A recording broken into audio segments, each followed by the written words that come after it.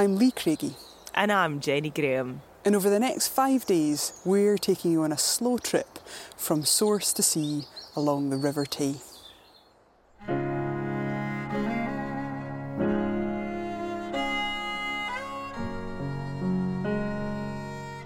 Before we get onto our bikes and into our pack rafts, we're getting on a train. Ellenborough Upper, Gairloch Head, Aricher and Tarbet, Ardlui, Crean Larry, Tyndrum Lower. ScotRail have a brand new Highland Explorer carriage with space for 20 bikes. A fantastic way of accessing natural spaces from our built-up areas without needing a car. Just walking up and down the train asking where everybody's going on their holiday to. It's really nice. Just feels like a big holiday vibe. It's a little bit of being on a flight to Costa del Sol, but without the carbon footprint.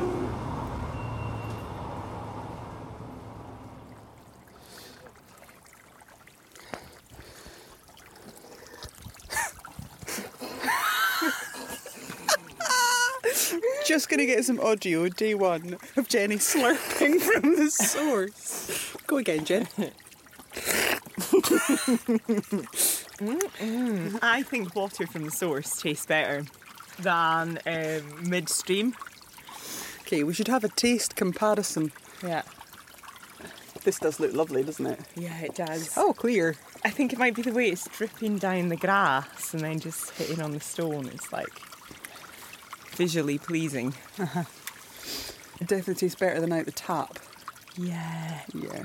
And it tastes better than the warm, day-old water that I've been drinking all day on the way up here. That's good. Hey, we've made it to the source of the River Tay. Well, a source. We're still not convinced that this is the source. I wonder if you can ever actually be convinced that you're at the actual the source. The source. Are we at the Azores? I could never quite be sure we're at the Azores. No, you're right, actually, and it's a really good point, because I think we are quite clear that this is definitely not the pure source. Not the highest source. Definitely not.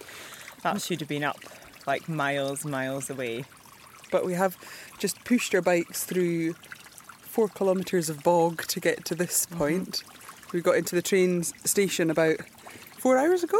Yeah. Is that fair to say? Yes. And we've been pushing up this glen ever since, and pretty much as soon as we left the train station, the clag was down, so it's been a very atmospheric morning. How are you actually feeling to be at the source? So, we were both just talking about how we're struggling to find the joy. Like, normally this sort of stuff should be so full of excitement and joy and being, up for the challenge, and I am not feeling that just now, and it's really interesting to hear that you're not feeling it either.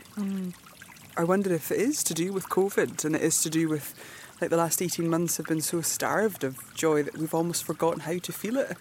It's like you can do joyful activities and you can put yourself in situations that should be fun or will be fun, and with people that you want to be with, but it's like things have been dampened slightly, hasn't it? Yeah. And I've definitely felt it, and I know that we're both carrying a lot, like in our, we've both just moved house and stuff, and you definitely arrive on some of these trips with a bit of baggage that, from real life sort of thing. And I mean, I've taken, 12 hours to get here this morning. I had to get up at 4 o'clock, so that might have something to do with it, but I've definitely noticed it before today. Yeah. And I think that is reflected in the day. Like, just saying the colour has been soaked out of this day. It's so clagged in, isn't it? And just, it's a little bit oppressive up here, isn't it? Yeah.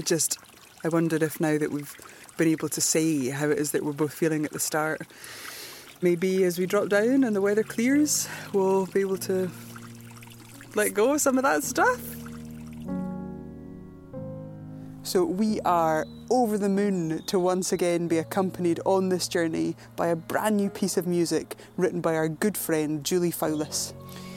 Julie's ability to bring the natural world alive through her song and her poetry is just second to none.